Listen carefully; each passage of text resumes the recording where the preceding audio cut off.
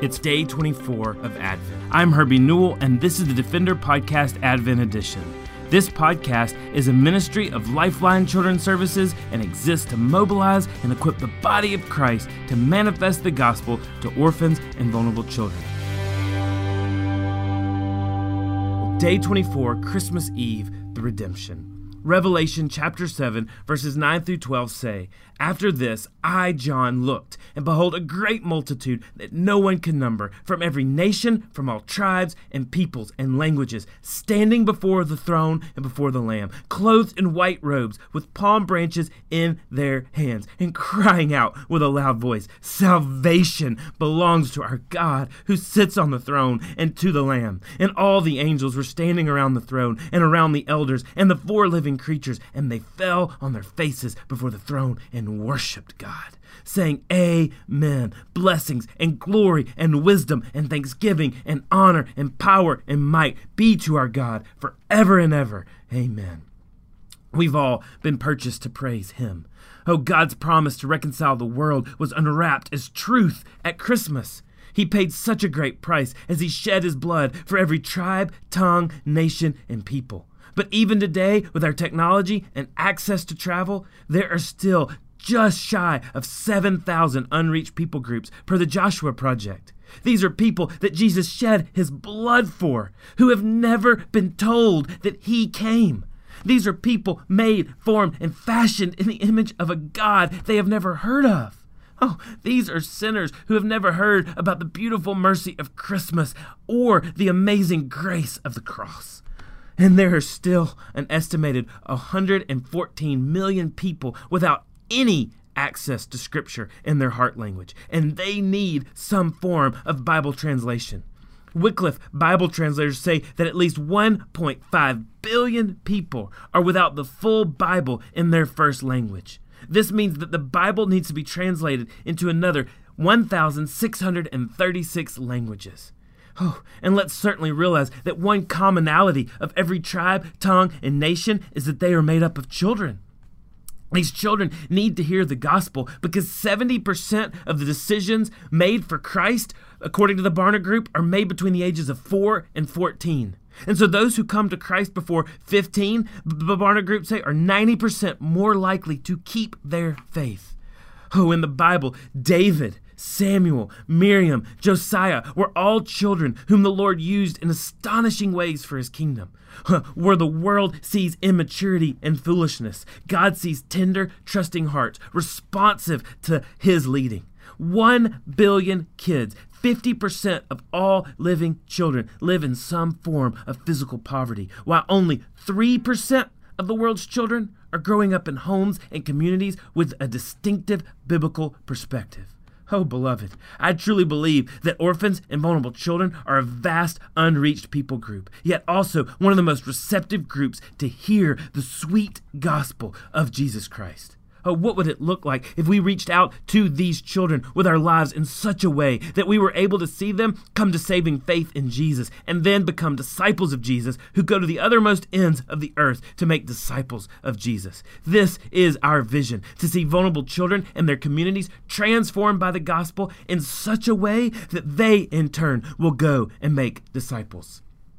As our Father's children, we know that we have been given a task. We have been given a great commission. We have future family members that need to be claimed among the nations. Our Father has said, "Go," and so we go. And the heart of Lifeline is to proclaim the gospel to the nations through care, compassion, rescue, and discipleship of the fatherless. Let's pray that the gospel will always be central in everything that we do. Let's pray that the Lord will continue to open doors for His name to be proclaimed, not only here in the United States of America, but also in the streets of Dominican Republic, to the institutions of Ukraine, to the communities of Uganda, as well as in every hamlet, village, and people group which is representative of every tribe, tongue, and nation.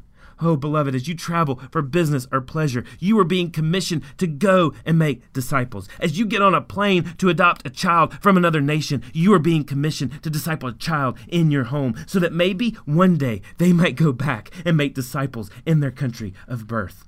Oh, I love the book of Zephaniah, and particularly chapter 3. What a beautiful picture of the gospel and redemption from our sin. The first 8 verses show a people who've become estranged from God and who are living for their own glory and gain. And then we come to verse 9. Zephaniah 3:9, it says, "For at that time I will change the speech of the peoples to a pure speech, that all of them may call upon the name of Yahweh and serve him with one accord." Oh, God will restore the world. He will heal the brokenness. He will bring together a people for himself from every tribe and every nation. How beautiful to see in Zephaniah 3:9. This loving conversion is not just for Israel, but for the nations. That means it is for every tribe, tongue, and nation. God will turn our speech from condemnation into praise and from confusing banter and language into a concatenation of worship. At the Tower of Babel in Genesis, the Lord confused the language because people were trying to band together to exalt themselves. But here in Zephaniah 3:9, we see the Spirit of God will unite our speech for his glory and renown to be praised. He is exalted through the rejoining of all peoples, of every tribe, every tongue, and every nation. Oh, and the preaching of the gospel will teach men to use the language of humility, repentance, and faith. By his grace, the Lord will shut out boasting and leave men nothing else to glory in but Jesus the King. God will choose for himself a people who are humble and meek, who seek nothing but the name of Christ and his service. How beautiful to know that God will restore his people and that he has redeemed us. And he has not redeemed us for ourselves, but he has redeemed us to care for the least of these. Oh, Merry Christmas Eve. What a beautiful anticipation as we wait for the long-expected Jesus to come and redeem a people from every tribe and every tongue and every nation. Oh, the hymn writer penned these words. "Come, thou long-expected Jesus, born to set thy people free. From our sins, fears, and sins release us. Let us find our rest in thee.